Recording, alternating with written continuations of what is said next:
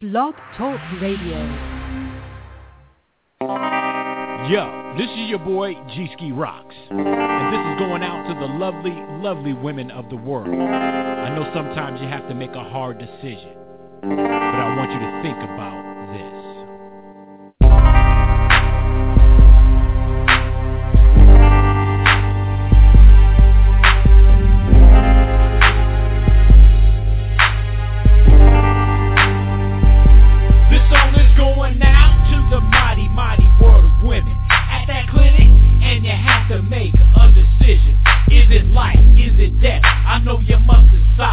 Either way, either choice, it is a long ride. Raise a child, single mom, and will the father be there? You had your fun that night, but I don't think he cares. Bring a life into this world is a big responsibility. Women, can you hear me? Each life is precious, so I ask that you think about it. There are people that can help you, so don't doubt it. It's demanding and you may not have much to give, so hear me out when I say, just let them live. I want you to know that they're precious human life. Just let them live.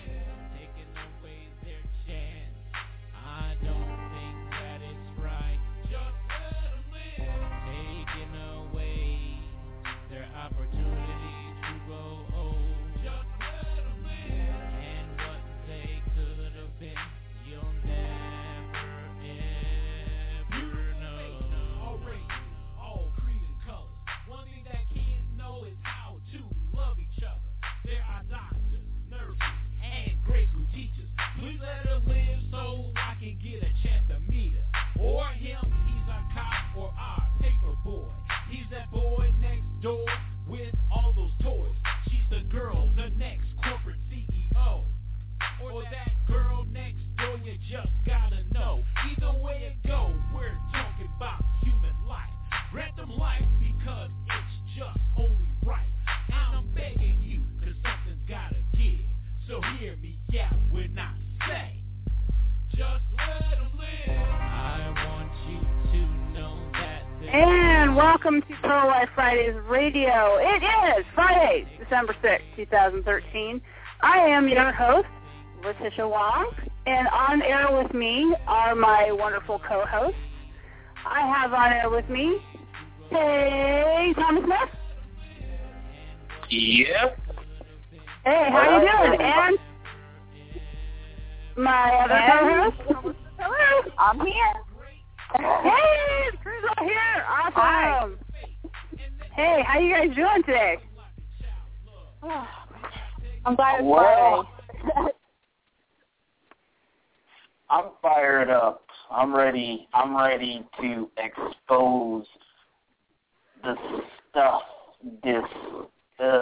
I'm just ready. So that's how I'm doing today. Awesome. All right. Well, I want to welcome everybody in our audience and the chat room, too, to Pro-Life Fridays Radio. This is our weekly broadcast where we talk about pro-life issues, all of them. I know people want to think that pro-life just means we talk about abortion. No, we don't talk just about abortion. And, in fact, you're going to find out today that we are definitely talking about more than just abortion, but they are all pro-life issues because they have to do with the view of the worth of the human life and how to treat people. Those are pro-life issues.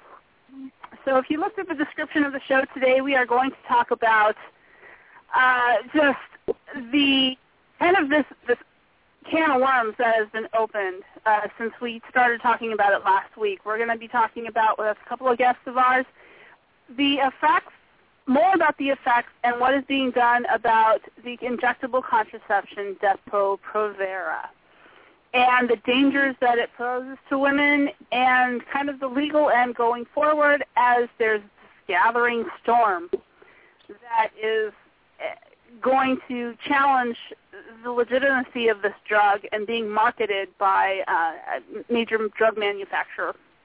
I'm not sure how much I can say about that legal aspect on air, so I'll let our guests kind of tell us what they can do. So that's coming up. So if you want to stay with the show for that. But as for right now, we're going to do what we always do at the beginning of the program. Thomas, would you like to share with us our scripture reading? Yes, ma'am. Scripture memory, actually, because I never actually read it from the Bible because I memorized it. Oh, that's the reason why. No, I'm just kidding. Deuteronomy chapter 30, verse 19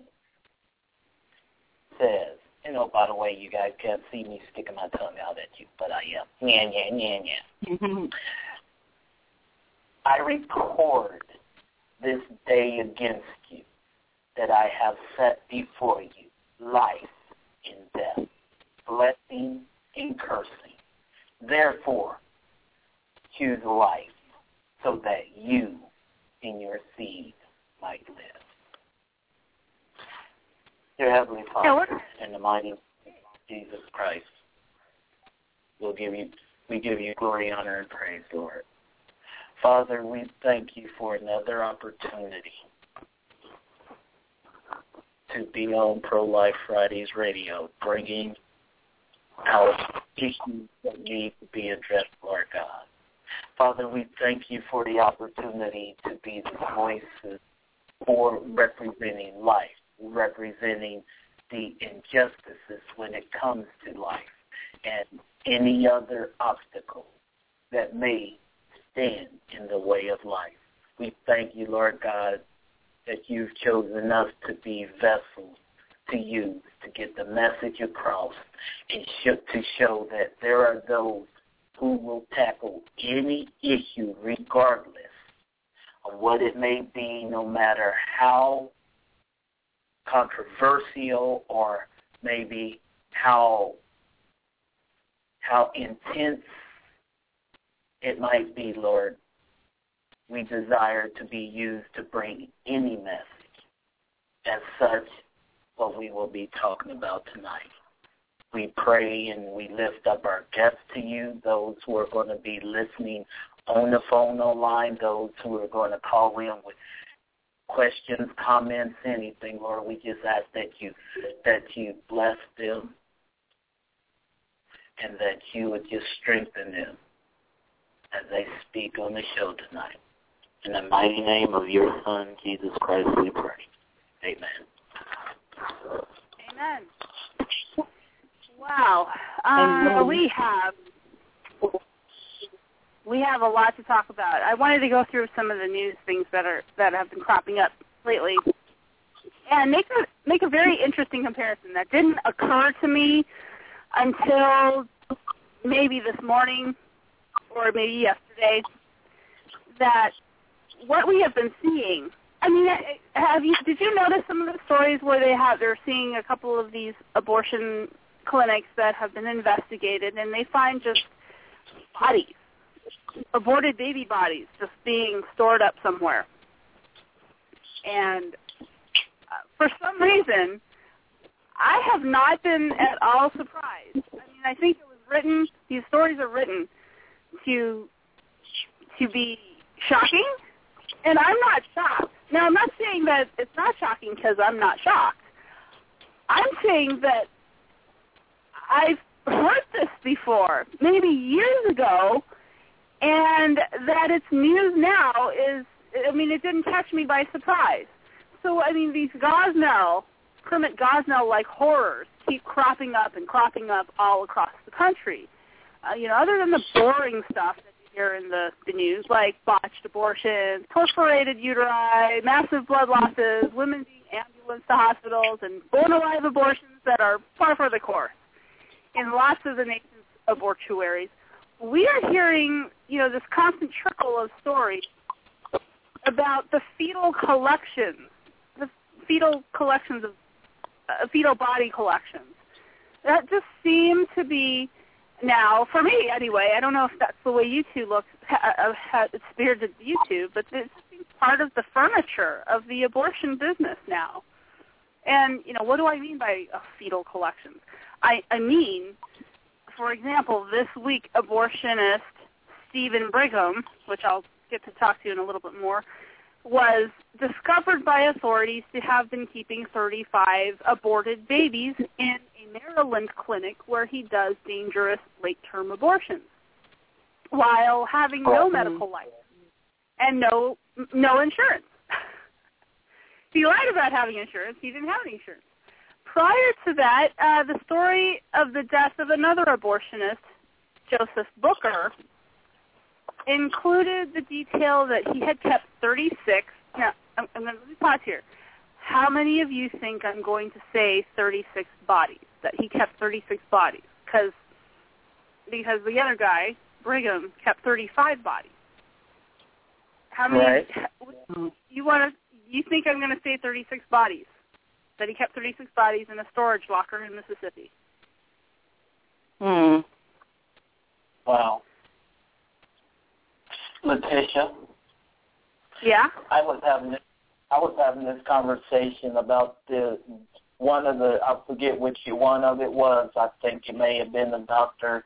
Well, I use that term, doctor, loosely because he's not a doctor. Abortionist in Mississippi, the one that just died. Right. That's the one I'm talking about right now. Okay.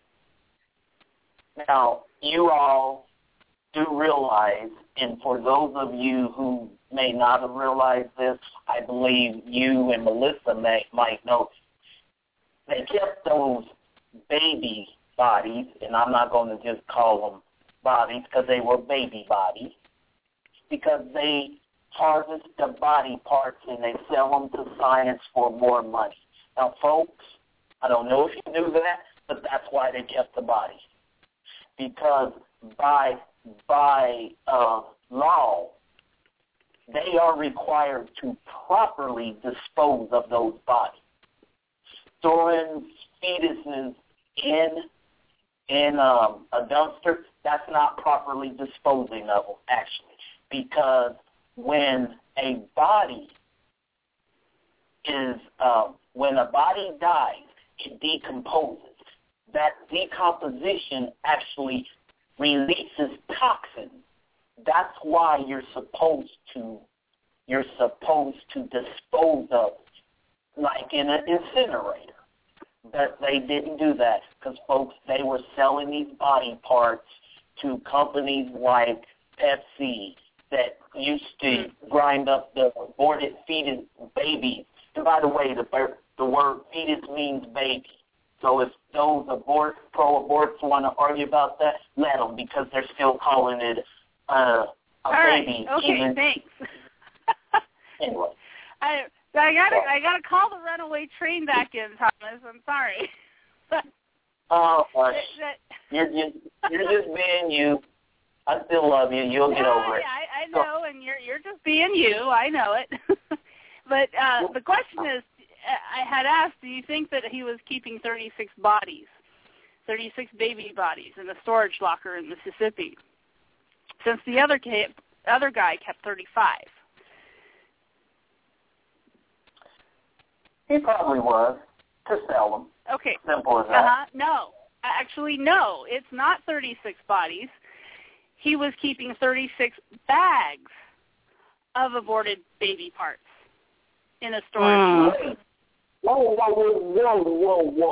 Wait a minute. Bags, not bodies. Bags. Right. That's right. And you can certainly fit more than one aborted baby in a bag, but I don't want to gross everybody out on air right now. Anyway, Booker. Wow. Yes. Booker passed away in November, I think, right around Thanksgiving, by the way. Now, in case anyone thinks that I'm making up how often this is done, here are the names of other abortionists who have done the same. We know that Kermit Gosnell was found to have 45 identifiable bodies kept in the basement of his clinic.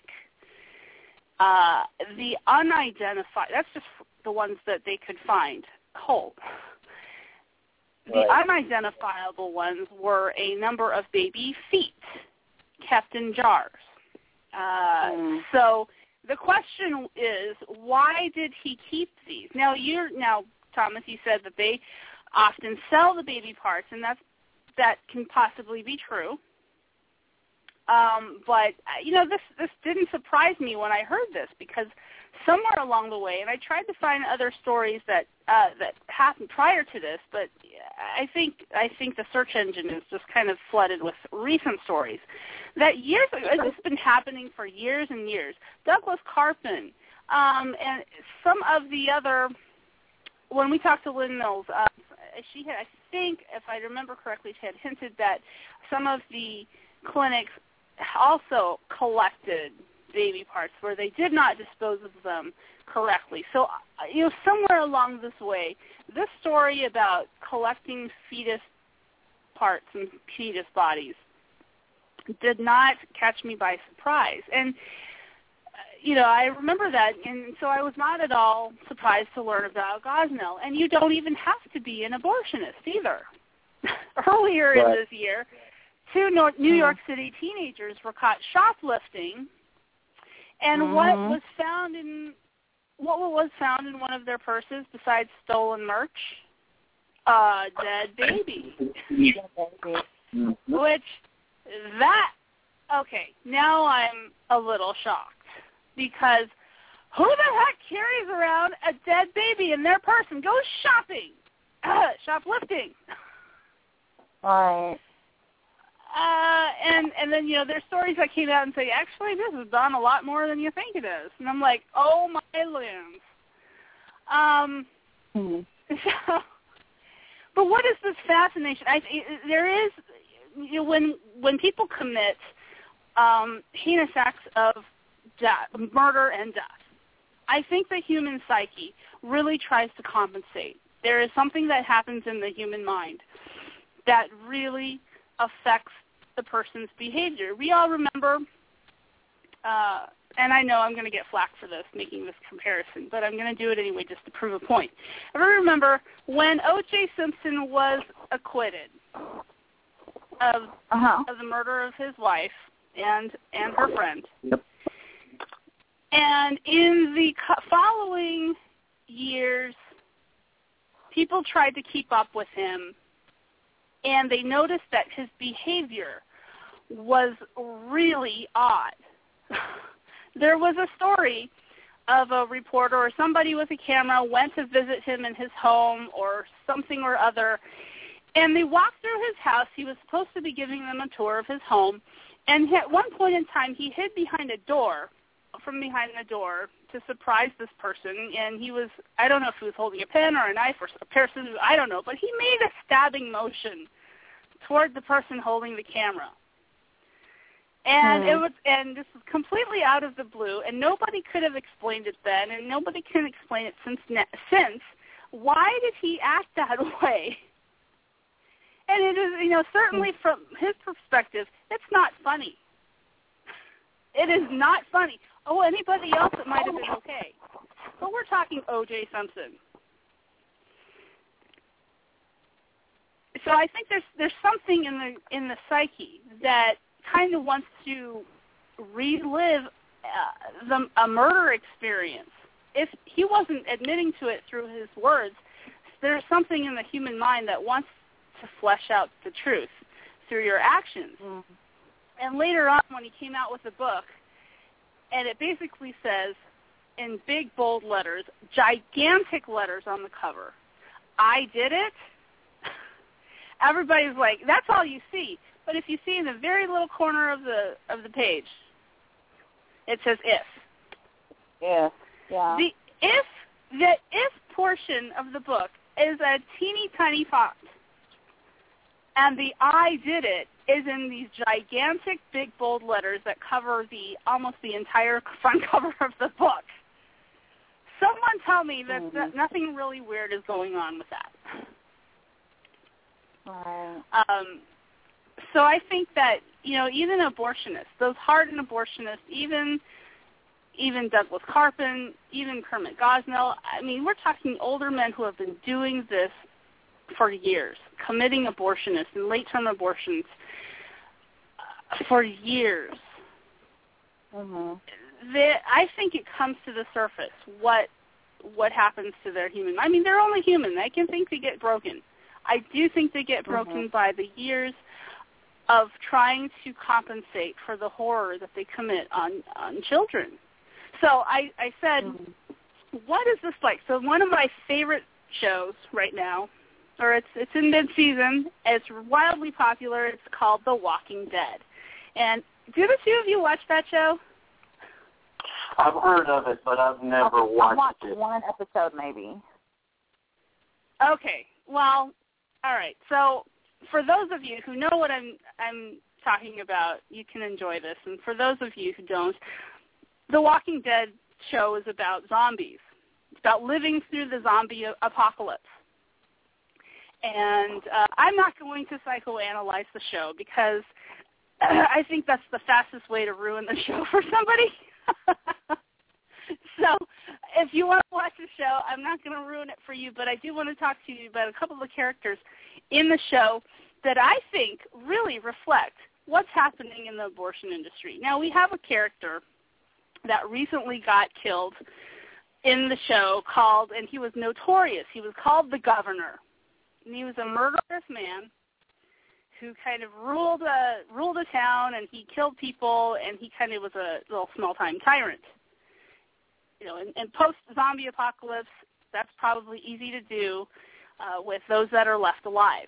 So what he did, and what these Phoebus collections remind me of, is the governor of the show, called the Governor, he kept zombie heads in a wall of aquariums in a locked room, which to me is just smacks, that similarity is so there in your face, where we have abortionists keeping human body parts of their aborted babies in locked rooms, in storage closets, storage units, in their basements, and as trophies.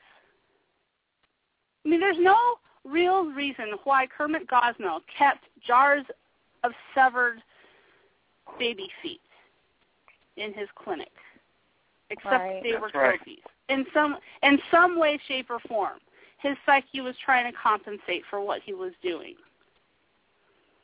Right. And I'm trying to compare this to The Walking Dead because I find a lot of comparisons. Another character, her name was Carol.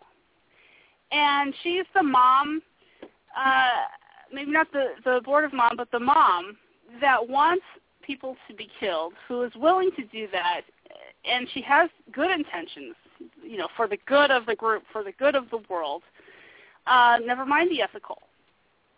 So this character, who everybody loved on the show because she's a survivor and she's learned how to overcome her odds and be this strong person, ends up killing two other characters on the show because they were sick. And, there was a question whether they would die from the sickness, but at the time, they were not dead. And they show her in the show as just going in there, pretending to care for them, and she just stabs them in the back of the head, drags their bodies outside, two people, drags their bodies outside and burns them. And she has absolutely no remorse over it. She's upset. She gets upset. It's emotional. She's never had to kill living people before. But she did it, and she's not remorseful, and she said, I did it for the sake of the group because, she didn't want anybody else to get sick. Well, that was not a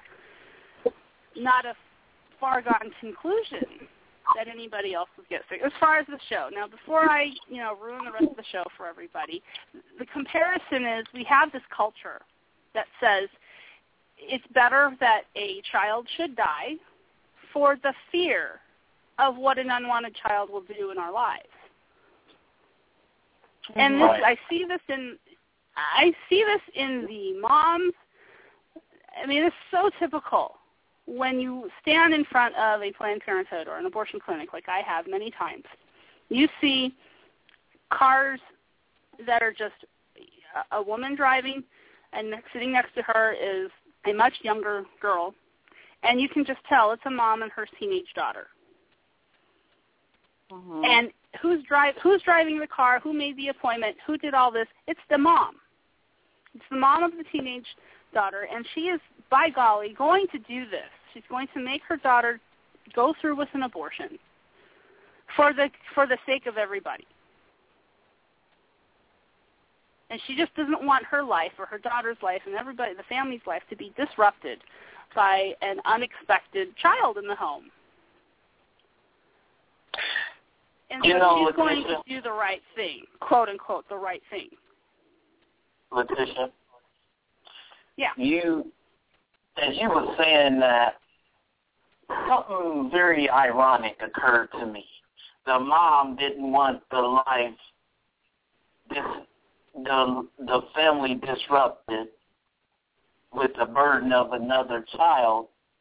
Mm-hmm. But the irony, I was just thinking, why doesn't it ever occur to these individuals who think like that when they're making these choices for other people that maybe they were an inconvenience or unwanted inconvenience to someone else, but despite that inconvenience, that individual who gave birth to them loved them enough to make that choice. Is the selfishness of the human race so pronounced that little fact is lost on people? I think in a lot of cases it is. God bless television shows because they show a side of us that we would never admit to ourselves exists. Well-meaning people doing the absolute worst things possible because they have some kind of altruistic motive. Mm-hmm. Killing living human beings, and not allowing, if they were to die of a disease, then, killing them before they died of it, before they even had a chance to get better. Because nobody knew whether people that were sick were going to die or not. Doing that before they even died just because of the fear of what could happen. They didn't want to infect anybody else. Well, that's hard to control. But, for the sake, she did it for the group. She did it for everybody else, and that's the kind of mentality that a lot of women driving their teenage daughters to abortion clinics have. We've seen it. I mean, if you have watched the documentary Blood Money, that's all about that. Mm-hmm. It's women who have been psychologically forced to abort their children because their whole entire family is pressuring them to abort their children. Mm-hmm. And why it isn't and the reasons are manifold. The reasons is not for just because I don't want to have a baby around. It's for the good of the family. It's for the good. You don't want to disrupt your family. You don't want to do this, and you don't want to cause an inconvenience for the rest of us. So please abort your child.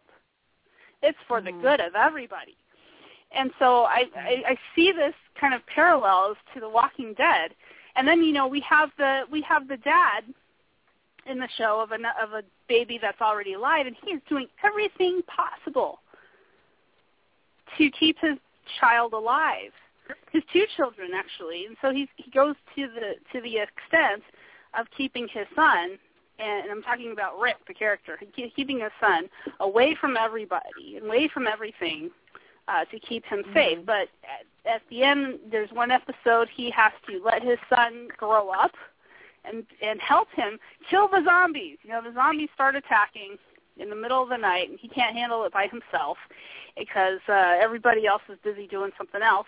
And so he has to get his young son to help shoot the guns and kill the zombies. And I see the parallel in what we have. We want to keep abortion away from as a reality from our children, from our young people, but it's our young people that are the ones that are starting to have abortions when they're teenagers. So we can no longer not talk about this.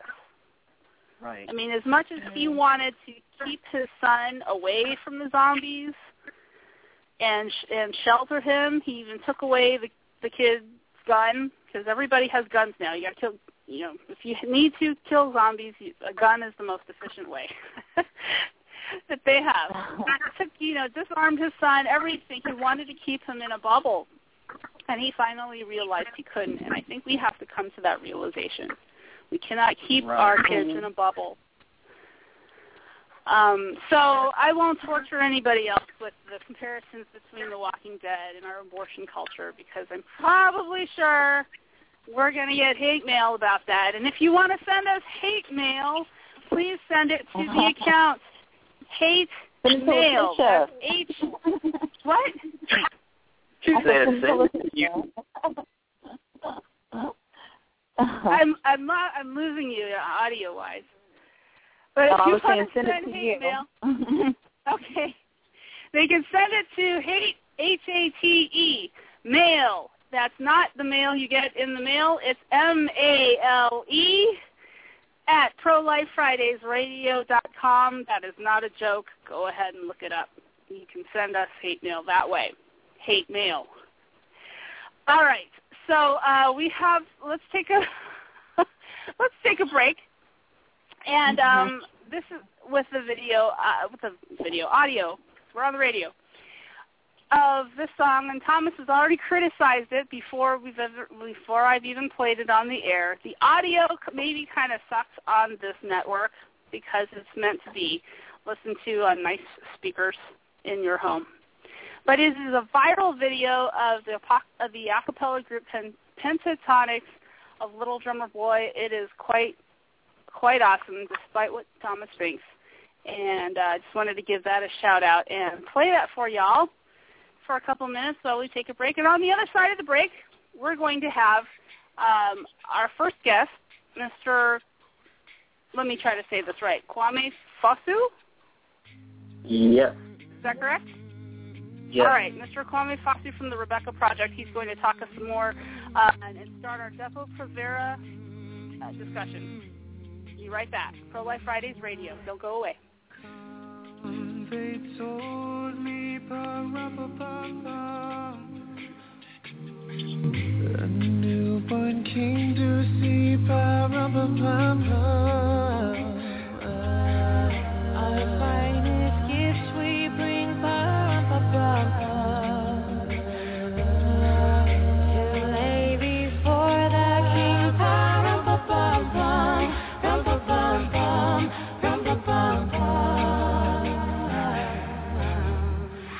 So to honor him,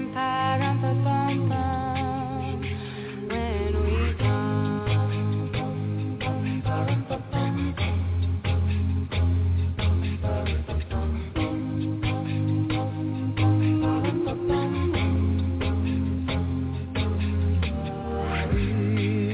little baby, I am a poor boy too. I have no gift to bring. That's fit to give our king.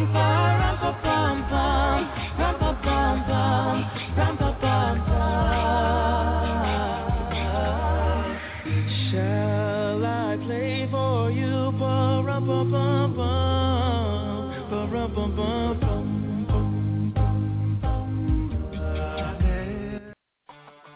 All right. If you have been a fan of this show, you realize that I was a guest on Active Christian Media earlier this week, yesterday, in fact.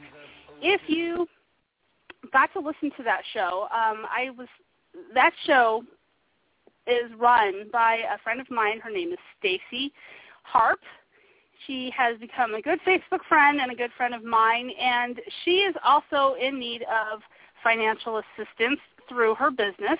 And so Ms. Harp is not just a friend of Facebook Online, she is also an Avon representative. And if you are at all looking for Christmas presents, makeup items, shoes, whatever Avon has to offer, which are high-quality makeup products, high-quality products at all, check her out. now Avon you're able to order online. You're able to order through her website and through emails.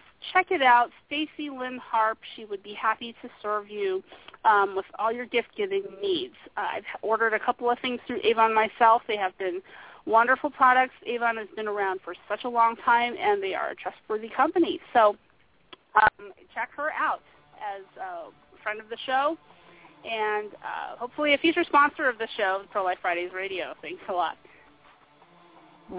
So we're back. We are back with talking about something really heavy, which we started last week, and which is the issue of Depo-Provera. And before, let me honestly tell you, I did not know the problems with Depo-Provera. I can't even say it. Depo. I'll just say Depo. Yep. I did not realize that it had caused the kind of physical harm in women that, we discovered was happening, because I just never paid attention. You know what? I am very fortunate to never have had that. In fact, the only time, because of my upbringing, I have to bring us a little background here. Because of my upbringing, my parents did not share much reproductive knowledge with me at all when I was a kid. And you guys are going to be like, what? And it's true. One of the hardest things for Asian parents to tell their children is how to make more of themselves. I did not learn about what contraception was, and it was kind of a culture of you keep your innocence, or I'm going to beat the living daylights out of you. And so, most of us were really good kids, and we never even stepped into that experimentation with sex until we were grown and out of the house, for the most part. And I'm generalizing a lot, but this is kind of generally the case. So for me in particular, I never went on birth control when I was a kid. I mean, not a kid. I mean, a teenager. And so I never learned about the adverse effects until I was grown and I had a child. And then I'm thinking, well, what do I do since I'm married, and I maybe I should go on birth control so I don't,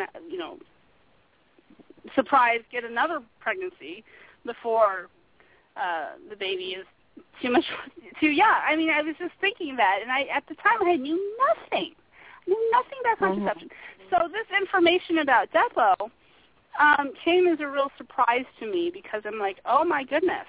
I had no idea that playing around with a woman's hormones was so dramatic, had such dramatic effects. But now that I look back on it, this was last week, and I'm like, yeah, that does make sense, because when we had my friend Jennifer Law, which we were going to have hopefully in a few weeks on the show again, talk about egg donors and egg donation, women who become egg donors, and the hormones that they have to take in order to donate eggs. Well, they're just more hormones that manipulate a woman's body. They actually exist in a woman's body, but when you play around with the amount of hormones in a woman's body, and they swing wildly in one direction or another in order to get the results, women can have systemic bodily organ failure. You can really, really mess up your a lot of your body. Yep. So so now to me, I'm not surprised what Depo does, but certainly, Melissa, I would love for you to tell us, if it's okay to divulge, some personal information about how it affected you. And please talk about that, in conjunction with our guest whom we have on right now, Kwame Fosu. He is the CFO of the Rebecca Project. And welcome to the show, Kwame. Hey, Kwame. Thank you. Thank you very much. Okay. Welcome to the show. Please tell us from where this impending legal action against the manufacturer of Depo is coming from? Why is there going to be a class action lawsuit?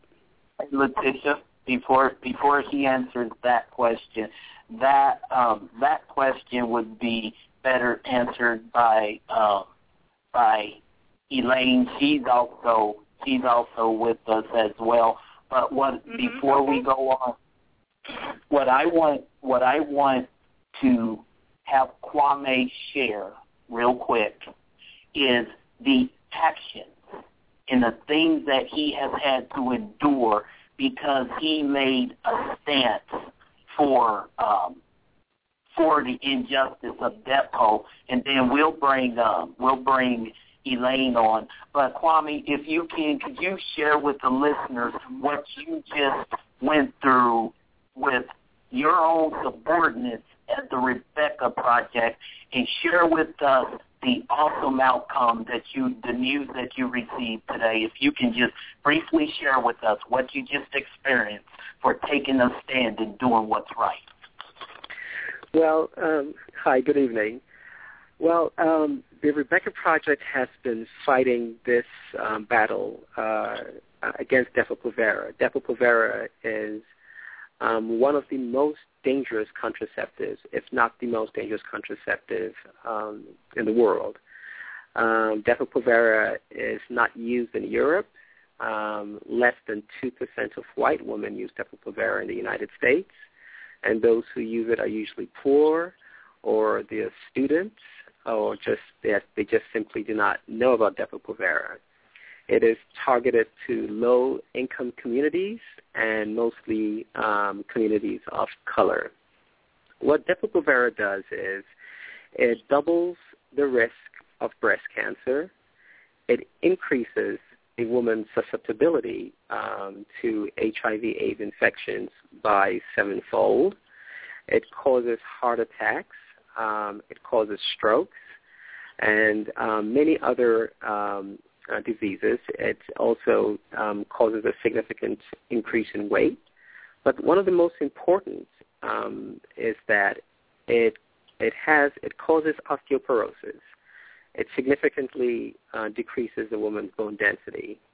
And because of that, the FDA issued a black box warning in 2004. Black box warnings basically warn consumers that a drug has lethal side effects, and they should be cautioned about it before using it. However, what Planned Parenthood and many other health providers, what they do not do is that they conceal these side effects from women, or they mislead them about these side effects and downplay their seriousness. And this is being done not just in the United States, but also globally to all, and to especially people in developing countries and Africa in particular.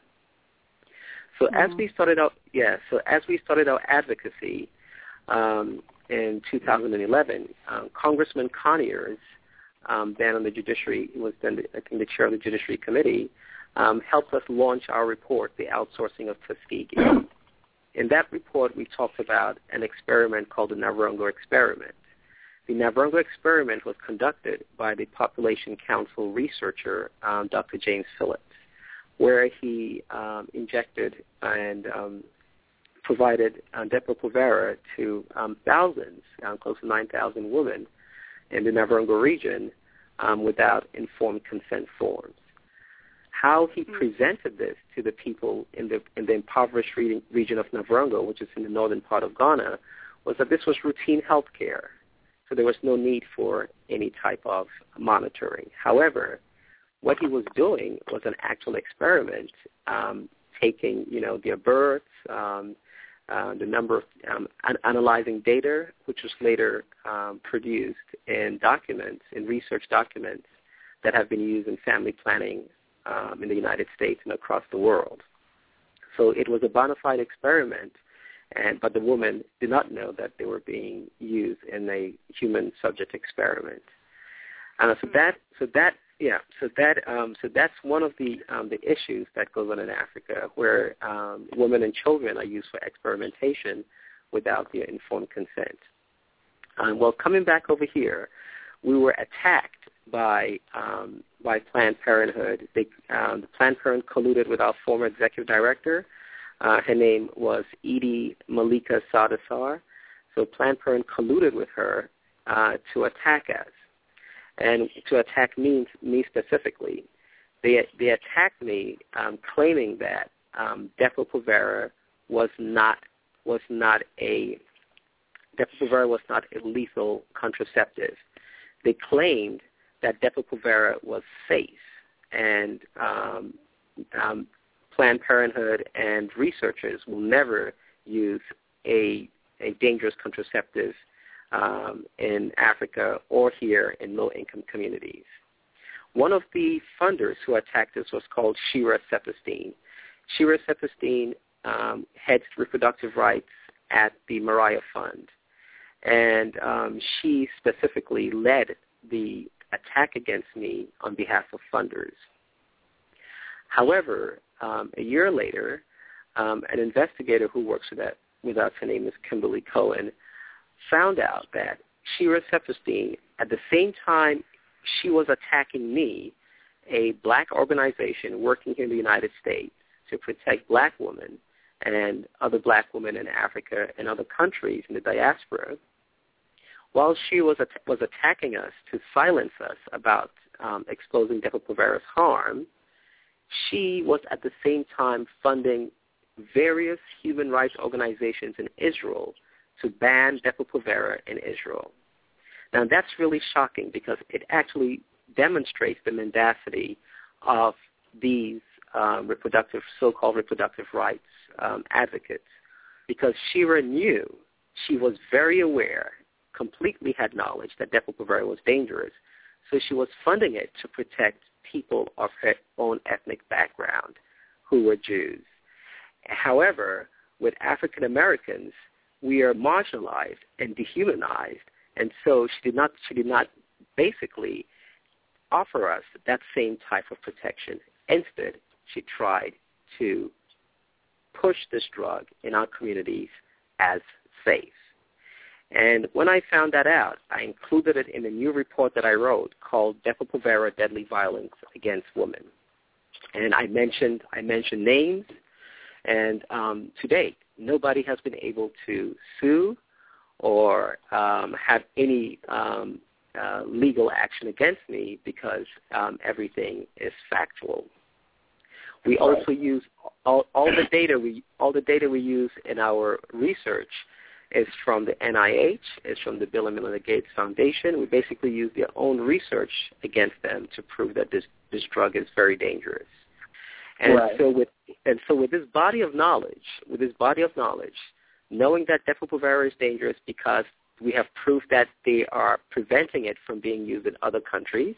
In Europe, it's not being used. In Israel, it's being restricted. And the only places where they're pushing Depo-Provera are in black communities, mainly here in the United States, and in black communities in Africa, in the Caribbean, in South America, and that's just where they're pushing Depo-Provera, and we're trying to get that banned, funding banned for Depo-Provera here in the United States. So tell us then real quick what you found out today from your book. Yeah. So we're basically attacked. We had a briefing with Congressman Clay, who's a Democrat from St. Louis, Missouri. He held a briefing during the Congressional Black Caucus. Congressman Conyers has held a briefing for us as well. And we're going to have a briefing on the 3rd with Congressman Chris Smith, who's a Republican from New Jersey. However, that briefing was postponed for other reasons. There was an emergency briefing for the hurricane in the Philippines. But prior to that, our current executive director and others suddenly attacked me. They broke into our office, stole all our equipment in our office, and basically tried to derail our advocacy for Depo-Provera. And so today, our ethics committee sanctioned her and suspended her from the Rebecca Project.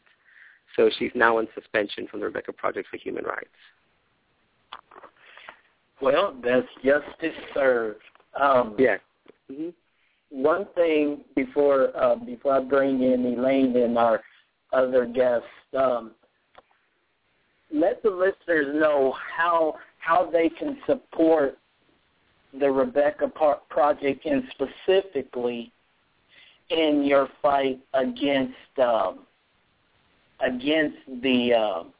Depo-Provera, widespread Depo-Provera epidemic. I'm going to call it an epidemic because, as some of you are going to hear, and even one of our own guests, I'm going to ask her, Melissa, in a few minutes. I would like for you to share your own personal experience with birth control, if you will, whatever it was.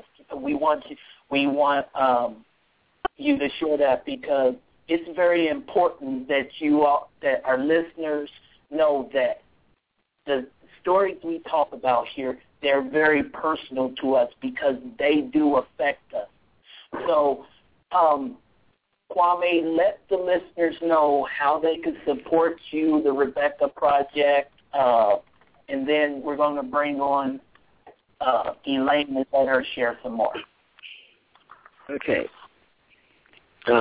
Well, there are several ways you can support the Rebecca Project in our fight to get this drug off the market. One way, first of all, is I would like people to call Elaine Riddick. Elaine Riddick is the Depo-Provera victims coordinator for our attorney who's filing a class action lawsuit. Filing a class action lawsuit is fundamental to pull this drug off the market. Norplant, also another dangerous contraceptive, was pulled off the market due to these types of lawsuits. Elaine Riddick can be reached at 770-354-0583. And also you can email her at Elaine Riddick, 5, @gmail.com. So joining our network of advocates, talking about this issue to your state legislators, talking about this issue on the radio, calling Congress, to your various representatives and talking about this is really fundamental to making sure that Depo-Provera is pulled from the market, just as Norplant was pulled from the market only in 2002 after advocates like us and lawyers got together to fight Pfizer. And Depo-Provera is another dangerous Pfizer contraceptive. The only difference between Depo-Provera and Norplant was that Norplant was also a high-dose progesterone contraceptive. It was implanted under the skin of a woman and basically caused breast cancer and so many other diseases. And Depo-Provera is just injected. It's just a more cleaner method of delivery, but it's the same dangerous chemical that is being injected into women. And so it's important that, and apart from that, you can also donate to us on our website. You can donate to us, and that'll be great. All right, Kwame, thank you so much for calling in, and we appreciate you. We thank you. We thank the Lord that you was justified in the findings of the ethics committee. Before we bring on Elaine, Melissa, please share your story with birth control, if you will, for the listeners, so that they can understand that we as hosts here, Melissa, just share, because I'm getting ready to get all choked up. So go ahead. I wasn't prepared to share, but I mean, I'll be glad to share, just briefly, because I know Elaine had some great things to share. But I started on the Depo-Provera shot when I was 15 years old, and like many out-of-control teens, our mothers did not know what to do with us, and so in their minds, the most logical thing to do was to put us on birth control because they didn't want grandchildren. And so I was put on that shot at 15 years old, and we were not told of any of the risks of it at all. And it just started a lot of issues hormonally, behaviorally, in terms of my weight. Would go from extremes, from low to high, my eating habits, my hormonal levels, all these things just really got out of whack. But I was on it for a period of about 6 years because it's sold to you as this is very convenient. You just have to come in every few months and get a shot. You don't have to remember to take a pill, which is kind of an ideal situation for parents, especially who want to be sure that their children are, or that their daughters are taking their contraception, is they can know that they are taking it because they're there in the doctor's office with them while it's happening. So, from that perspective, it was easy and simple. But again, none of the side effects were explained. And as you guys know, I've had a lot of fertility issues. I did have my daughter this year, but that was after 10 years of marriage and a very difficult journey of getting pregnant. So fertility issues caused by endometriosis and polycystic ovarian syndrome, which these are some of the side effects that come from this drug because your hormones are completely out of whack. Your reproductive system is as well. So I definitely have been personally affected and still am affected, with these issues that I deal with. Right. So, and you, yeah. Melissa, you most definitely, and I, after the show, and I'm sure Elaine won't mind, I am going to connect you with Elaine so you can become a part of what she's doing. Because me and Elaine have already talked several times. So I'm very familiar with the lawsuit and the contraception suit, and definitely in supportive of what she's doing and all that she's doing to get recognition for all of these victims. I'm very glad to have her on our team. All righty, Melissa. We love you, love your heart, love your beautiful family, and especially that little one. So I am going to bring. Wait, hold on. I have a quick question. Melissa, when you were having problems, did your doctor ever identify, the cause, perhaps one of the causes that maybe why you were struggling to get pregnant and having these hormonal problems? No, it wasn't until I started to do my own research as to what was going on with my body. Yeah, it's covered up. It's definitely covered up, and I think that a lot of OBGYNs they kind of they cover each other's butt, so to speak. So very much so. And even when I explained the pain from the endometriosis and these sort of things, they would blame hormonal issues, but they would not go that far enough to distinguish where these hormonal issues came from. So it was never really any resolution there. All right. I think that's something that I need to find out more about. How many doctors are aware of the dangers of Depo, and by the same token, how many are unaware? But where is this? Is this getting out there? Are doctors who are aware steering their patients away from it, or they're just kind of like, I'm going to ignore it? Right. Right. Okay. Carry on. That was my curiosity coming through. Go ahead. Oh, no, you're good, Letitia, because you always do that in terms of adding just the right perspective at the right time. What we're going to do now, I'm actually going to bring Elaine on because, like Kwame said, Elaine has been like the advocate for the victim of Depo-Provera. And I'm going to bring her on along with the two very brave and two very powerful young ladies, all these women of all ages who have dealt with this issue of Depo. they need to they need to understand that their voices need to be heard. And through the advocacy of people like Elaine Riddick, Dr. Randy Short, who's also here, we'll bring him on as well, they have advocates out there for them. So I'm going to bring on Elaine. Hi, Elaine. Are you there? Yes, I am. How are you? I am doing well. I'm going to bring on Dr. Randy, and we're going to make this kind of like a panel. And I think I got Debbie and Idalia here. Let me make sure. For his leadership and then others, they Debbie? maintain Yes. a political economy in Are South you there? Africa where the black Yes. majority remains poor. The best example. Let's see. And Idalia, are you there as well? 217 area code? Miranda.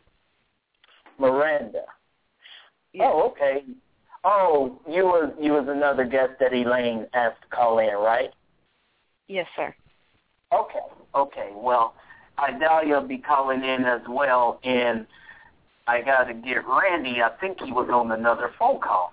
And that Randy, are you there? Dr. Randy? Things remain the same, if not or worse, for many black. I think he might be doing I think he's trying to talk to two radio programs at the same time. Oh, maybe that's what's going on. But all right, well, let's take our first guest. Our other first guest. Oh, ignore me. I'm putting on myself mute. Oh, it's all good. Elaine, I actually want you to serve as the as the interviewer for these brave and powerful young ladies, because you know what needs to be said. So do us the honor of interviewing these brave and awesome ladies. Okay, I'll give it my best. Well, first, my ladies we have a group of women. We just started a group that's called Women Against Depo-Provera. And I've just come across so much stuff about the effects of Depo-Provera again, and every day I'm learning more and more of the damage that it's causing to these women, from cancer, breast cancer, cervical cancer. Some people are having lung problems. I mean, it's bigger than what, they have printed, the small little things that they printed, like weight gain and stuff like that. Okay, it's totally irrelevant to the fact that these people are developing irreversible damages to their bodies. There's nothing that they can do that can reverse the effects that Depo-Provera have had on them.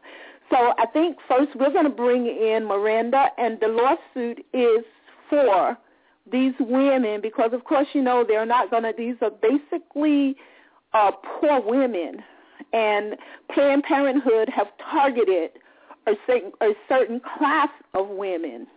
Okay, if you're poor, you don't have a choice.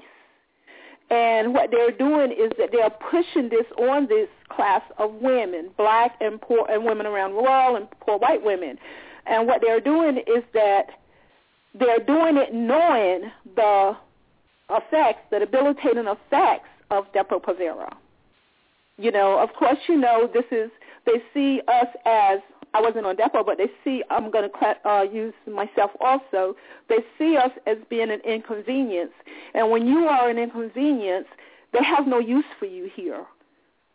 So they do not tell them of the side effects. They do not tell them that it's lethal and that it do cause irreversible damage to their bodies. Right. Okay, so we're going to start with Miranda. Miranda? Yes. Hi, would you like to share your story? Sure. Well, where to start? Okay, first I would like to start with, when you got your Depo shot, did anyone tell you about the side effects, and then you can go into the side effects that you have, because these side effects and Depro affects each woman's body differently. Some women, if you are having, people in your family have a certain illness, like heart attacks, and stuff like that, it could cause you to have a double heart attack or whatever. So you go ahead on and tell about your story. Okay. After I had my first child, we decided that we didn't want to have any for a while. So I went to the doctor, and I got put on birth control, but it didn't work for me. And so I talked to the doctor, and they said there was this new thing called Depo-Provera shot. You only had to take it every 3 months. And I thought, well, great, that would be good for me. Well, I talked to my doctor about it. She said, it's a new thing. It's great for us, and, there were not very many side effects, but that was in 2001. So I didn't really know much about it. I trusted my doctor like I did then, and I was wrong to trust her, because after that I got a bladder condition called interstitial cystitis. It's where at the age of 22 I could not hold my own urine, or if I got sick, my bladder would swell up, and I would get toxification problems where I'd get sick. My kidneys would start getting bad, and I would have to go back to the doctor over and over, and they still couldn't tell me what was wrong. After that, I started getting valve problems. It took me 7 years to get pregnant with my second child, and having miscarriages in between. It's just been a 12-year battle. And in February, I'm going to get a partial hysterectomy, which they say may not help the pain at all, which I can't even work for the last 3 years. So I'm in and out of the doctors and all kinds of things. Testing is just so painful, and there's nothing they can do for me. Okay, when you had your meds, did they ever mention to you anything about ectopic pregnancies? No. Okay. No, I didn't hear anything about that. Like I said, I trusted my doctor. She didn't give me any warnings except for the possible weight gain and mood swings, which I was already having because I was on the birth control pill anyway. So I figured that wasn't going to be much of a difference. I have one more question to ask you, Miranda. Did they ever ask you, did you breastfeed your children? My second one I did, but my first one I didn't.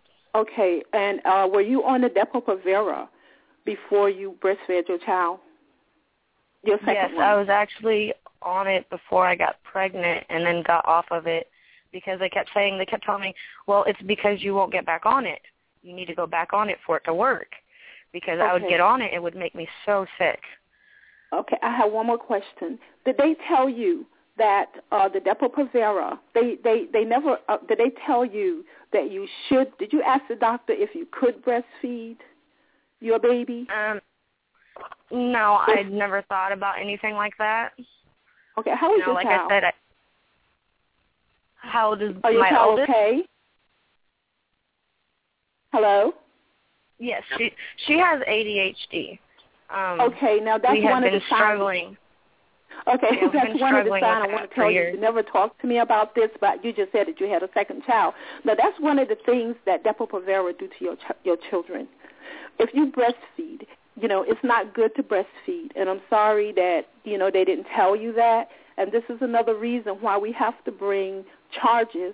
We have to get a lawsuit because there's a lot of children out there that they are being misdiagnosed, okay? And the main thing is that the doctor did not tell the mother that it wasn't good to breastfeed their children. Thank you. Hey, Miranda, before we move on, I have a question. You said next year that you're going to have a partial hysterectomy? Yes. Am I understanding that right? Yes. So this is my question then. At what point are they going to actually come out and admit that women getting hysterectomies a direct result of Depo-Provera? I doubt you ever will. Okay, so in the meantime, you're going to have young 30, in some cases 20-something, 30-something year-old women who should be in the prime of their life, but they're having to have part of their very being ripped out because of the selfishness and the arrogance of a bunch of people who really don't care about the well-being of the women. They just think they're better than you. Is that what I'm hearing? It seems like it nowadays. Nobody wants to help anybody unless, it's something in it for them. Thomas, let's not put motives on them that we can't substantiate. To say that, to the very best thing that we can say is that they are ignoring the women that they have had to deal with and who have complaints against their product, who have been physically harmed as a direct result of their product, and don't seem to care at all, and because they're not taking any steps to ensure that their product is being pulled from the market, and they're not taking any steps to find out how to help women who have been negatively impacted by this. That's kind of an admission of guilt right there, if they were to do that. But right now they don't seem to care. And I understand that's why there's this lawsuit that is going forward, and that is exactly what should happen. But I'm not gonna say that we should attribute motives to them that we suspect that they might have, but the best that we can say is they don't have a response to all the many women that have been health-wise affected by Depo. And it's possible if your child has ADHD or has a health condition, I would seriously ask your doctor, your child's doctor, to point out possible causes and see if that leads you back to Depo. That would only strengthen your case. That now Depo is not just harming you, it's harming your children. Right. And you're right, Letitia. And that's actually a good segue into our next guest. And this for her is still very raw. And I've spent quite a bit of time talking to her. When we first talked, we talked for probably almost 2 hours, and all I could do is listen.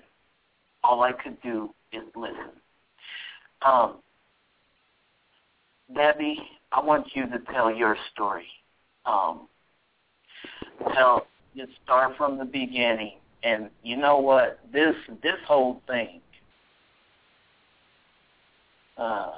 Sometimes they say guys aren't supposed to cry. Well, I say to heck with that, because sometimes there are things that affect you that sometimes you just got to let it go. So share your story, and I believe Idalia's next, and then we'll go from there. Okay. I took Depo for at least 6 years. It could have been a little longer. I'm still trying to obtain all of my medical records, but I know it was at least 6 years. It was never mentioned to me any side effects at all. It was the wonder drug. It was incredible. It was great. And I have had numerous health conditions, starting with my first heart attack at age 30, my second at age 31, and then one just about a month and a half ago.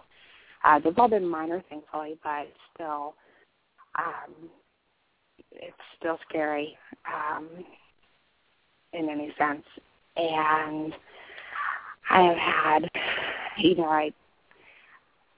my life has been altered. I mean, it will never be the same, period, from the hair loss to the weight gain to the rashes to all these unexplained hormonal issues. I have been on bioidentical hormones for about 2 years now because my hormones just went crazy. And all ending with a partial hysterectomy this last May, and still having issues. Chronic kidney stones, right now we know I have, my kidneys look like bags of rocks at the moment, and it's continuous, and it's been this way for several years now. And if it's not, that is the kidney infections, chronic bladder spasms, and now lupus. So it's like it just continues. It just doesn't stop. Wow. So tell us, like, when you went, you was in college, right? You had went back to school, right? And talk a little bit about your actual interaction with the doctor. I mean, the actual interaction, because you haven't been off of Depo-Provera that long, right? Right. My last injection was approximately maybe September of 2010. Wow. So, and those shots are good for 2 years, right? They're supposed to work for 2 years, right? Or something along those lines. So that says to me you may still be dealing with the residual effects of the medicine still being in your system, or have they been able to tell you if it's completely out of your system, or do you know? They have not mentioned that, or said anything about that. In fact, the only thing that I was told recently was, well, your weight should come off as soon as it's out of your system, and it should be out of your system within, a few months after you quit taking your last injection. And that has not been the case, and that I've seemed to find it, no matter what I've done, the weight hadn't come off. But, yeah, they have not, they said a few months after your last injection. And the only other thing that I've been told now was by a different physician who has ordered bone scans because of my length of being on Depo. He wanted to make sure to see what kind of condition my bones are in. Wow.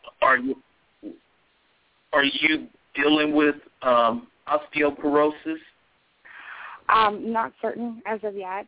We'll know a little more after next week, after my bone scan next week. But another reason why he ordered it, my symptom, my chief complaint in that area that we're looking at is the fact that my shin bones often feel like they're just shattered when I'm walking. I mean, it's just extremely painful sometimes. And we know that I do have arthritis now that, I have not had, and can you imagine, I'm just 39. I mean, this is crazy, And so, but the whole, the shin bone thing is a big concern. And he said that Depo has been, there have been issues with women who have been on Depo, and with bone issues and stuff since I was on it for so long. Wow. Mm-hmm. That's crazy. Letitia or Melissa, do you either of you have questions for Debbie?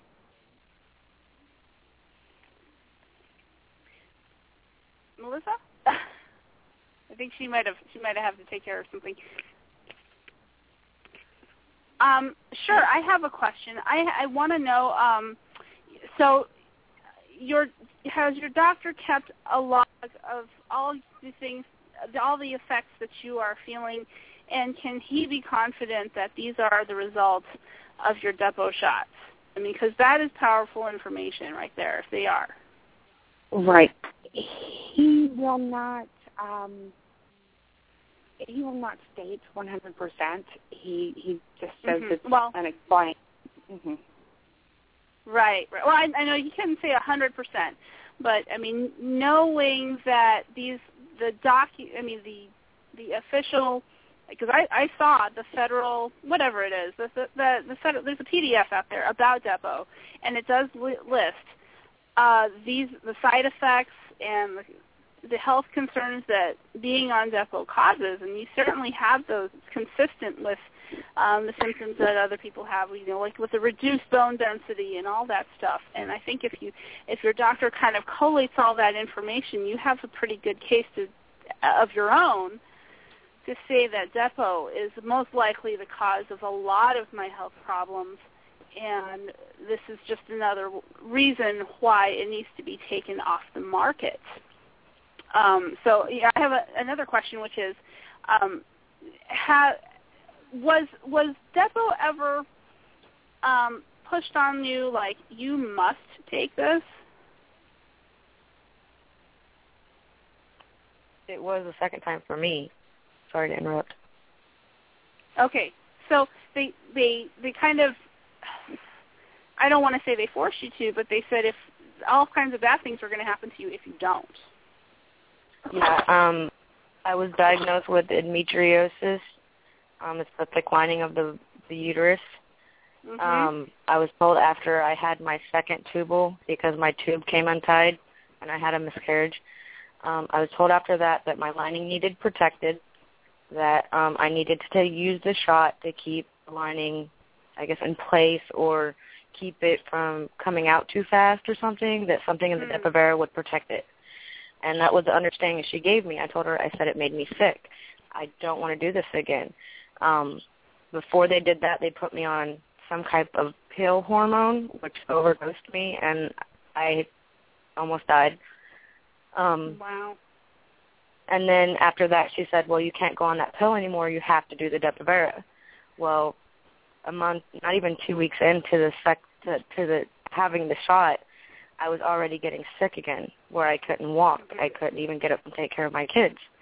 I mean, my husband, he works, 60 hours a week, and he was having to take care of me. Right. Wow. It's just sad that, Was there ever any clue given by your doctor or by anybody that maybe your endometriosis was caused by Depo? No. They kept telling me, well, we don't know what's wrong with you, and they kept doing tests, and some of the tests that women get, these kind of tests are not easy. They're very painful, and after you get them done, you can be down for a couple weeks even because of what the side effects are from this. I mean, I can't even get a pelvic exam without being down for 2 or 3 days. I mean, that's how bad it gets. Wow. Yeah, and then they tell you that you're crazy, that it's just your body. Right. It makes you so crazy that it's all in your head. It's just so surprising to me that the possibility never occurred to your doctor that maybe the Depo was causing the problems they're trying to give you more Depo to fix. Because I know that endometriosis is not terribly common, but since the introduction of Depo, it's kind of like the number of women that are suffering from it has shot up. So I'm wondering how much of a correlation are people really drawing, or if this is just kind of being hand-waving, or they're telling you not to look, or they're telling the public, oh, you have endometriosis. Plenty of women do. Why? Because they're all on Depo. No, they don't say that. It just says, you have, endometriosis, and plenty of other women do, and we don't really know why, except that if you look at the medical history of a lot of the women who have endometriosis, they're all taking Depo. That's a very good point, Letitia. That is a very good point. Oh, man. This is one of those shows that's so heavy that you don't know what to do. I'm gonna bring Shannon on, and we lost Debbie. Yes. Okay. Yeah, please bring on. We've got a whole string of people. Let's bring them on. Yep. They're not just listening. Maybe if they have a guest, again, the number if you haven't called in and you want to ask a question, please let us know. And if you are wanting to call in, the number is 760-542-3907 on Pro-Life Fridays Radio. Hey, Shannon, are you there? Before you start, I'm gonna bring Debbie back, and then Idalia. Idalia is going to share too, but go ahead and share your story, and then we'll just go right down the line, and then I know that Dr. Randy Short is going to have a little something just to kind of wrap things up, because he's a man who's also passionate about this as well. So share your story as I bring the other ladies in, please. Were you speaking with Shannon? Do you want me to start? Yeah, go ahead, Shannon. Okay. Little nervous, so bear with me, please. I've been taking Depo for over 8 years, just because I knew I didn't want any more kids, and I didn't want to go under the knife. I didn't want them cutting me or, anything like that. I was young. I already had a daughter young, and didn't do well with that pregnancy. So I knew I didn't want to get pregnant again. And my doctor said that this was the best thing going. So, of course, I did. And I was on it for over 10 years. And it's just a very destructive birth control. It has absolutely ruined my life. I have no sex drive. I've lost a lot of relationships because of it. Mood swings. Weight gain. Oh, my goodness. Just horrible. Hair loss. Can't sleep. My pelvic hurts constantly. And this isn't recent things. This is ongoing. And the last time I had a Depo shot was 2010. Made me get the shot before I got the E-Sure procedure done. And I did not want that shot. And they told me I had to have it in order to get this procedure done. And I did it. Wait, Shannon. Why? What? Yes. Because they did not want the risk of me getting pregnant. Wait. Shannon, wait a minute. Yeah. When did getting pregnant become a risk or a problem? This is what I'm trying. I've actually heard this question asked. When did having a baby become a risk? Who is the risk to? These individuals that's been applying these injections to you all, they're not the ones carrying the babies. Who is the risk to? Yes, I agree. And what procedure was you supposed to undergo, if you don't mind me asking? The E-Sure, that is supposed to be a permanent birth control, a non-invasive birth control. So they told you, oh my gosh. Yes, I had to. They told me I had to take it in order to get the procedure done to make sure I do not get pregnant. Can I say something? And a lot of these women that they have given the Depo shot to, they had the Depo, and then they implanted them with the E-Sure coil. And what the doctors don't realize, they didn't even ask these people if they was allergic to nickel or titanium. And that right there affected these women. It just had a double effect on these women. Yeah, absolutely. I get blisters, like water blisters on my hands. I've never gotten that before until after. You know, my skin is dry like a lizard. Like I can't get enough lotion. It's just ridiculous. Wow.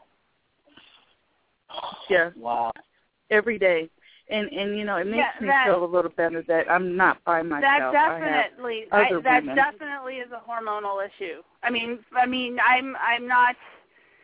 I really do think. I mean, your skin is dry. I mean, it doesn't sound like a big deal, you know, just saying it out loud. But I definitely know that the skin being dry is a definite hormonal issue, and it is caused by foreign substances in your body messing with your hormones. Right. But, right. I'm putting on I didn't the even line think about the dry a guest skin. who's been waiting for a little while. Our other guest, Adalia. Adalia, welcome to the show.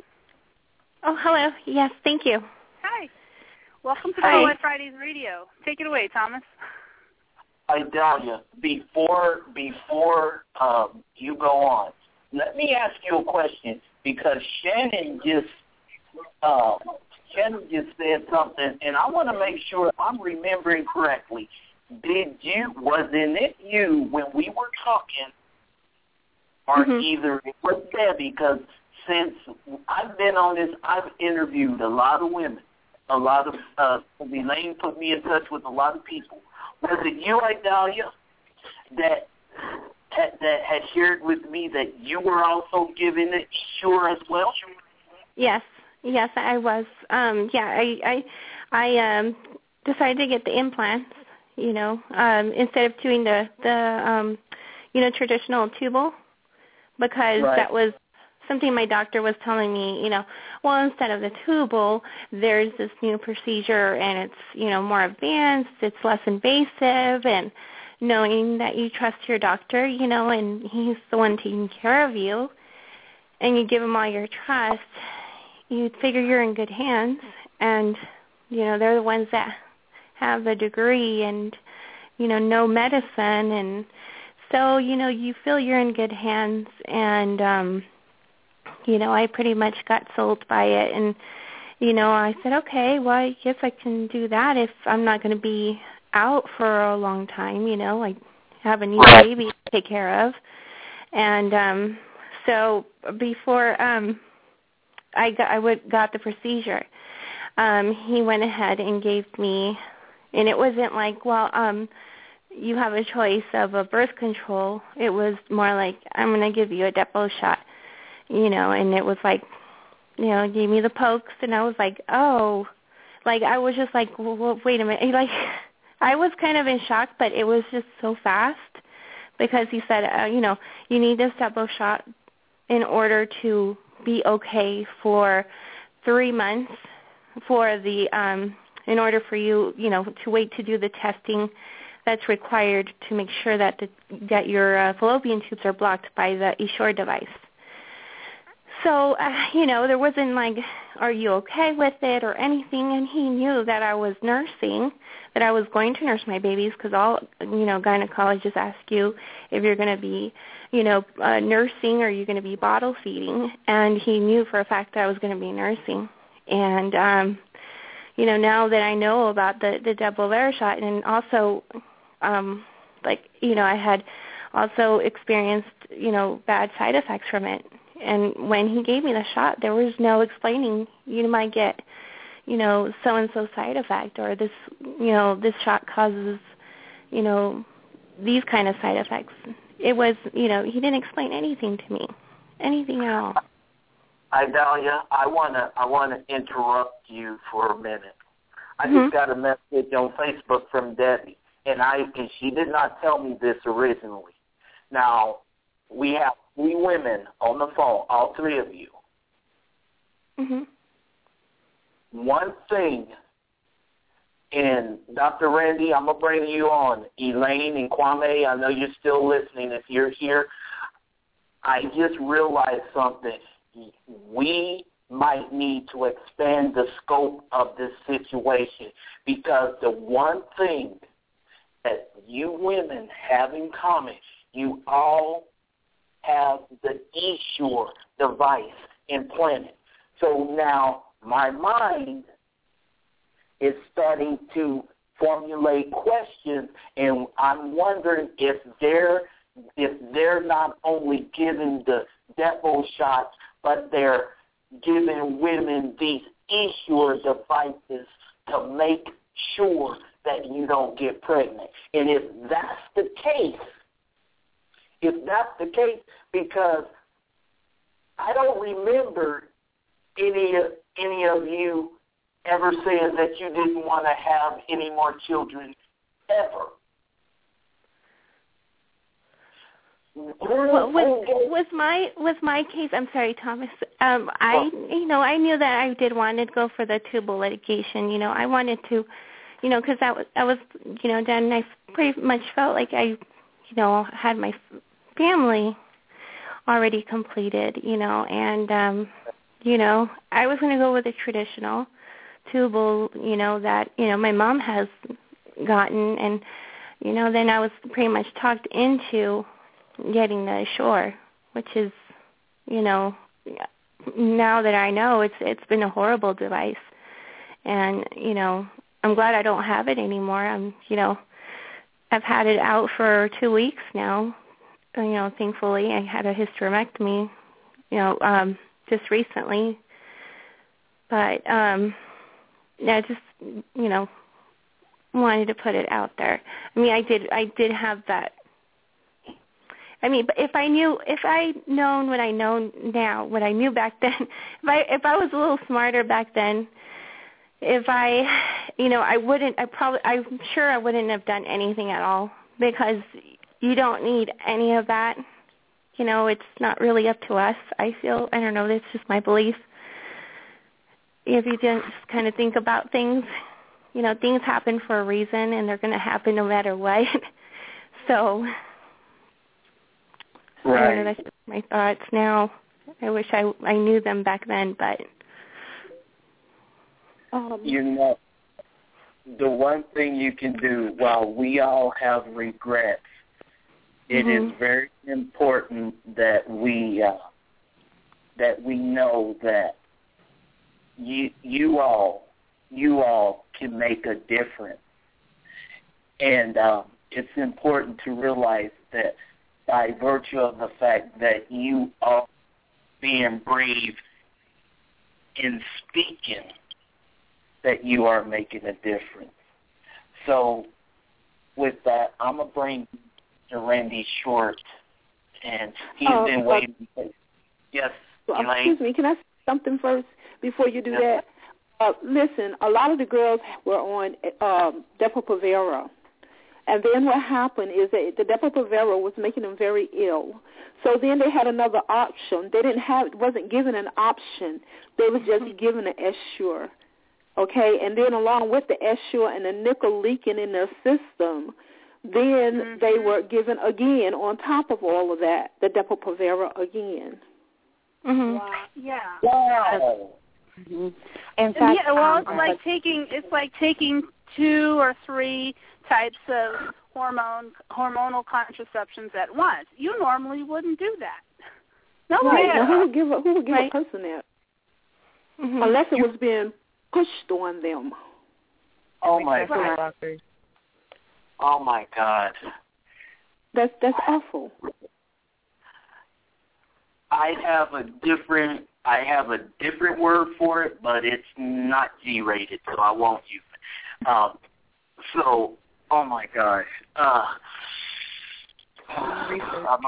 Oh my gosh. Dr. Randy, are you there listening, sir? I'm listening, and I'm depressed. How are you? I just when I think I've heard all of the monstrous things they can do to these women, they come up with some more garbage that I haven't even thought about that they're going to do and hurt them. This is so disgusting until it's disheartening hearing it. I mean, I'm willing to stand up and push back, but I'll tell you, I just keep, my introduction to Depo-Provera was watching my best friend who had endometriosis be tricked into using it. And this is how it's all happened for me. Watching my best friend suffer. She had it so bad that you could hear her bleeding on the phone. And so for me, Depo-Provera is just, I hadn't even said the word until Kwame Fosu mentioned Depo-Provera, and he can tell you my first reaction was shock that they were still using this on people. And I always felt it was just a crime against women from the time I was 15. And I remember just asking Kwame, this is bad for women, isn't it? And he said it's deadly, and it's a brick and bust me in the head, okay? It's as if every Carol, and so I haven't seen my friends alive, and ever since I ran and met attorney Kwame Fosu at the Rebecca Project, I've just met all these women, cousins, family, friends, people destroyed. My god sister was on it. I just hate this. And then there's East Shore, and I knew about Northland, and I just feel like they want to destroy all the women. And we have to fight back. And the thing that hurts so much is when I hear the woman say she has no libido, which means men and women's ability to even feel compassion or attracted to each other.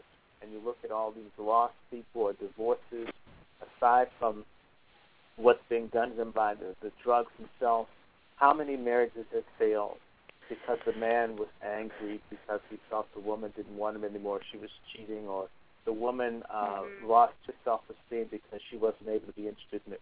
How many children are on drugs or committing suicide? All the other things that we are not putting in the mix here, the greater destruction of our whole society. And, and behind this, the Planned Parenthood, I share it with you, they sat down and they planned to destroy women. Many of the women do not know. They have not told you. Sisters, they didn't tell you. But up at the Schlesinger Library, they have hidden papers by Betty Friedan and others where they talked about destroying womanhood and getting rid of the family. These papers still aren't available. They meant to do this. This is all a plan, and I'm not trying to be conspiratorial. I remember reading those things back in 1989 and thinking, these women, this is crazy. And then it's here, 2013. It's true. It's and I remember my friend in 1981, I said to her, Depo-Provera sounds like a Nazi concentration camp. They experimented on my great uncle, the Nazis, and the woman who helped raise me escaped from the Nazis. And I realized none of us have gotten away from the Nazis. And so we have to stop this. Please help us stop this, please. All right. I have a question. Where do you, let me ask real quick. Where do you think this is going? So we have women who are not being full disclosure about the negative effects of whatever's happening to them. They're being given multiple forms of birth control that are not compatible with each other, and it's, causing problems. What is the end? To what end is this going to? Because they're obviously not doing this for women's health. Well, I'll be honest with you. I believe we almost need a movement. It should be Occupy Planned Parenthood or Occupy Eugenics and Genocide. We need to be in congressional people's offices. We need to be at the pharmaceutical places. We need to be at the doors of crooked preachers that are not telling the truth. We need to organize, and I believe other people, if they see us stand up, when people begin to see this as them, because there's so much shame. I feel there's so many women. They would reached out to Elaine. I would get women who'd tell me, and then they'd run away because they were so ashamed. We have to break through the satanic chains of shame in our women and men, where people will be released to stand up and say, I won't be a victim anymore. I was lost, but now I found myself. I found God, and I'm not going to let this happen anymore.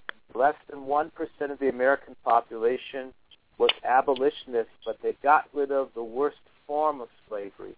There are enough of us to just say we won't take it. I can't live like this.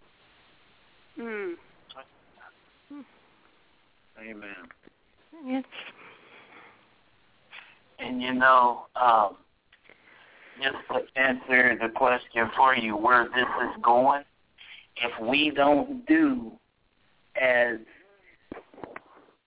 Dr. Randy suggested, and not only stand up, but we have to be a unified voice, because there are people across the spectrum, even right here on our radio show and our guests, people of every nationality and background unified in one single purpose. And until we stay unified and we stand, and like Dr. Randy said, we will not take this anymore. And right. Just just kind of a side note, and Letitia's going to be getting this worked out because, without her, this show wouldn't go the way it does. We've been blessed phenomenally to be able to have had the positive and powerful impact on people that we have by helping to get the message out. But I must tell you now, next week, the show next week, Elaine, Kwame, Dr. Randy, you all know about this. We're going to talk about what happened in Memphis, Tennessee on August 14, 2013. I will just leave it at that because this all goes hand in hand.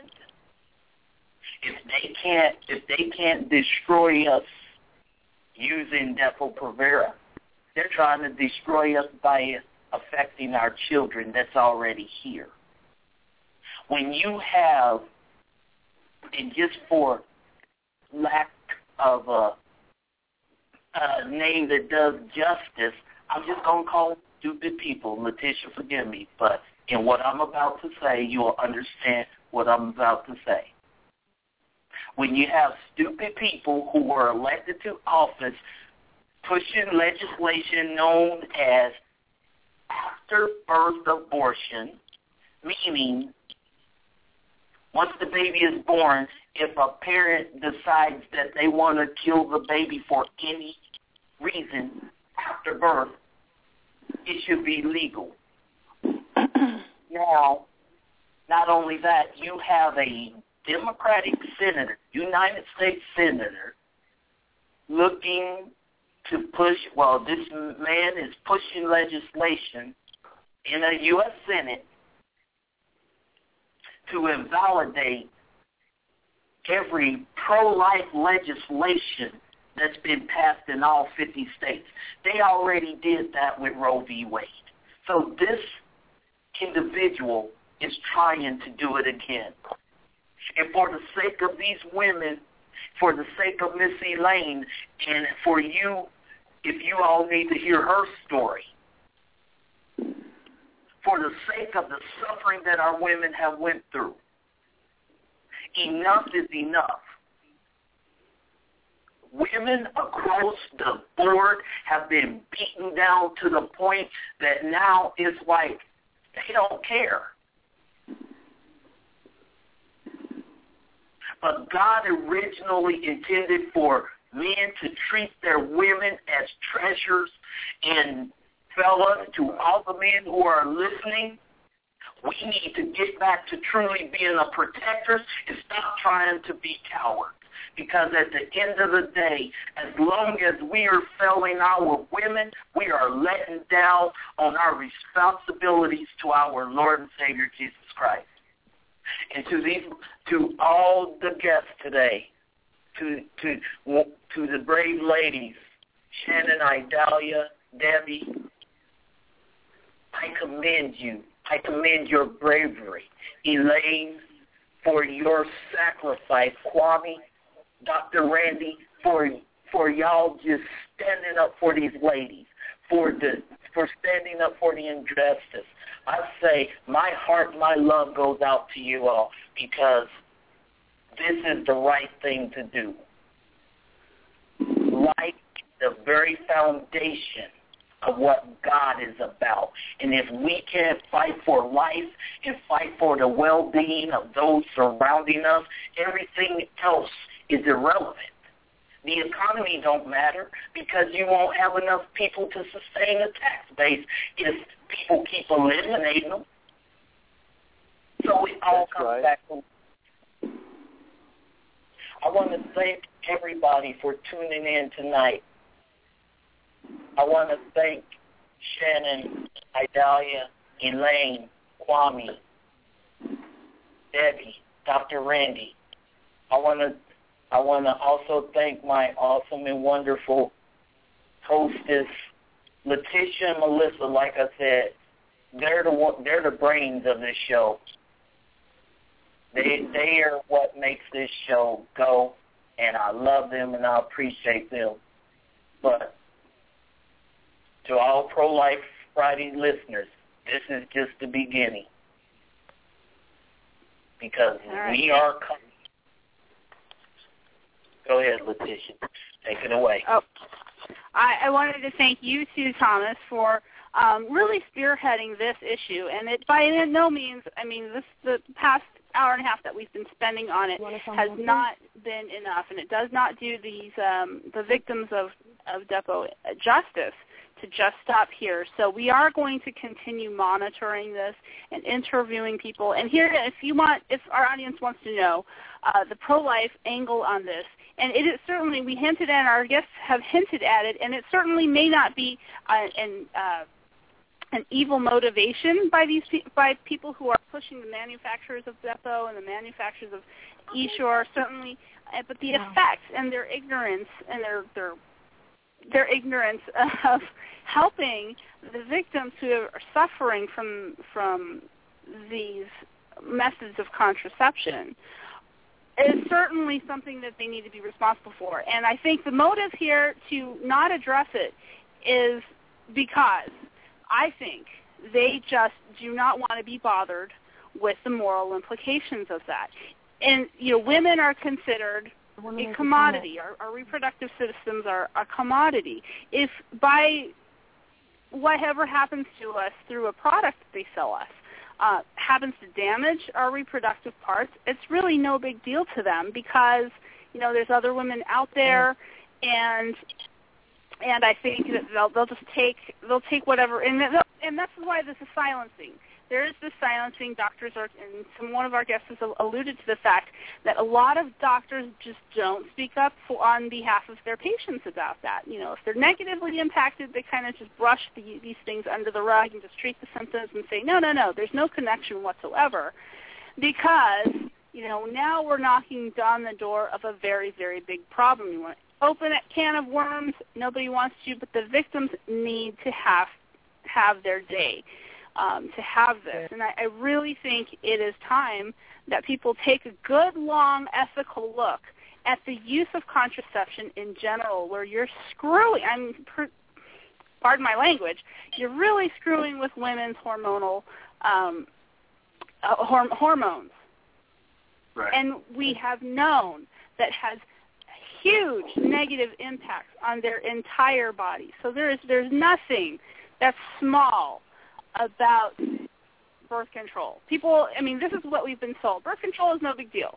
Just take a pill, take a this, take a that. It's just a little hormone here, a little more hormone there.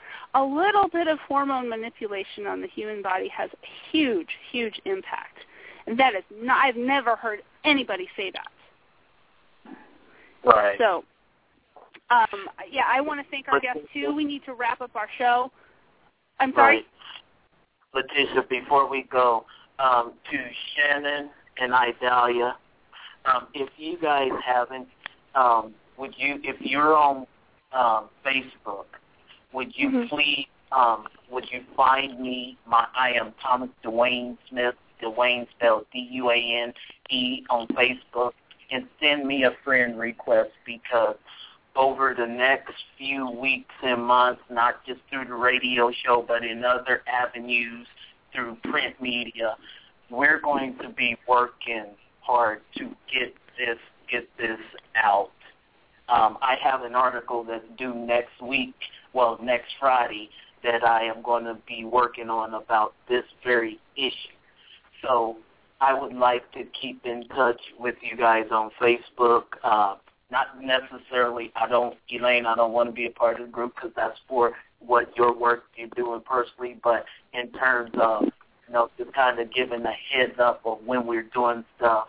And you all are more than welcome at any time to come back to the show, listen in, because we're not just about the life of the unborn, but the life of a mother, irregardless of what stage they may have been in, post-abortive, post-contraceptive, it doesn't matter. It's the heart. Right. Hold on, Lupita, let me finish my last point, because this is important. We're about making sure that you all do not suffer, and that you receive the healing that you deserve. So, thanks. Amen. Well, I have the yes, thank you, all our guests. There's like 14 lines lit up right now, and I can't name you all. I'm very sorry. But I want to thank each and every one of you for your contribution to the discussion today. Everything everybody has said is so important and needs to be heard. I have now the most awful decision I have to make, and which is not to include in our program our stupidest thing ever. I just think it would be better if I waited till next week to put that on and give it the attention it probably doesn't deserve, because it is the stupidest thing ever, but I don't think that I should follow our program up with that today. So with that, I'm going to end with our finishing credits. Thank you, everybody, for joining us on the program today. Please come back next week and listen to our guest. We're going to leave that as a surprise content until the broadcast airs this next week, but you do not want to miss the guest that we have next week. This is also a very serious matter, and I invite everybody to come back again. So thank you, Pro-Life Fridays Radio. Have a good night, everybody. Good night. Bye. God bless.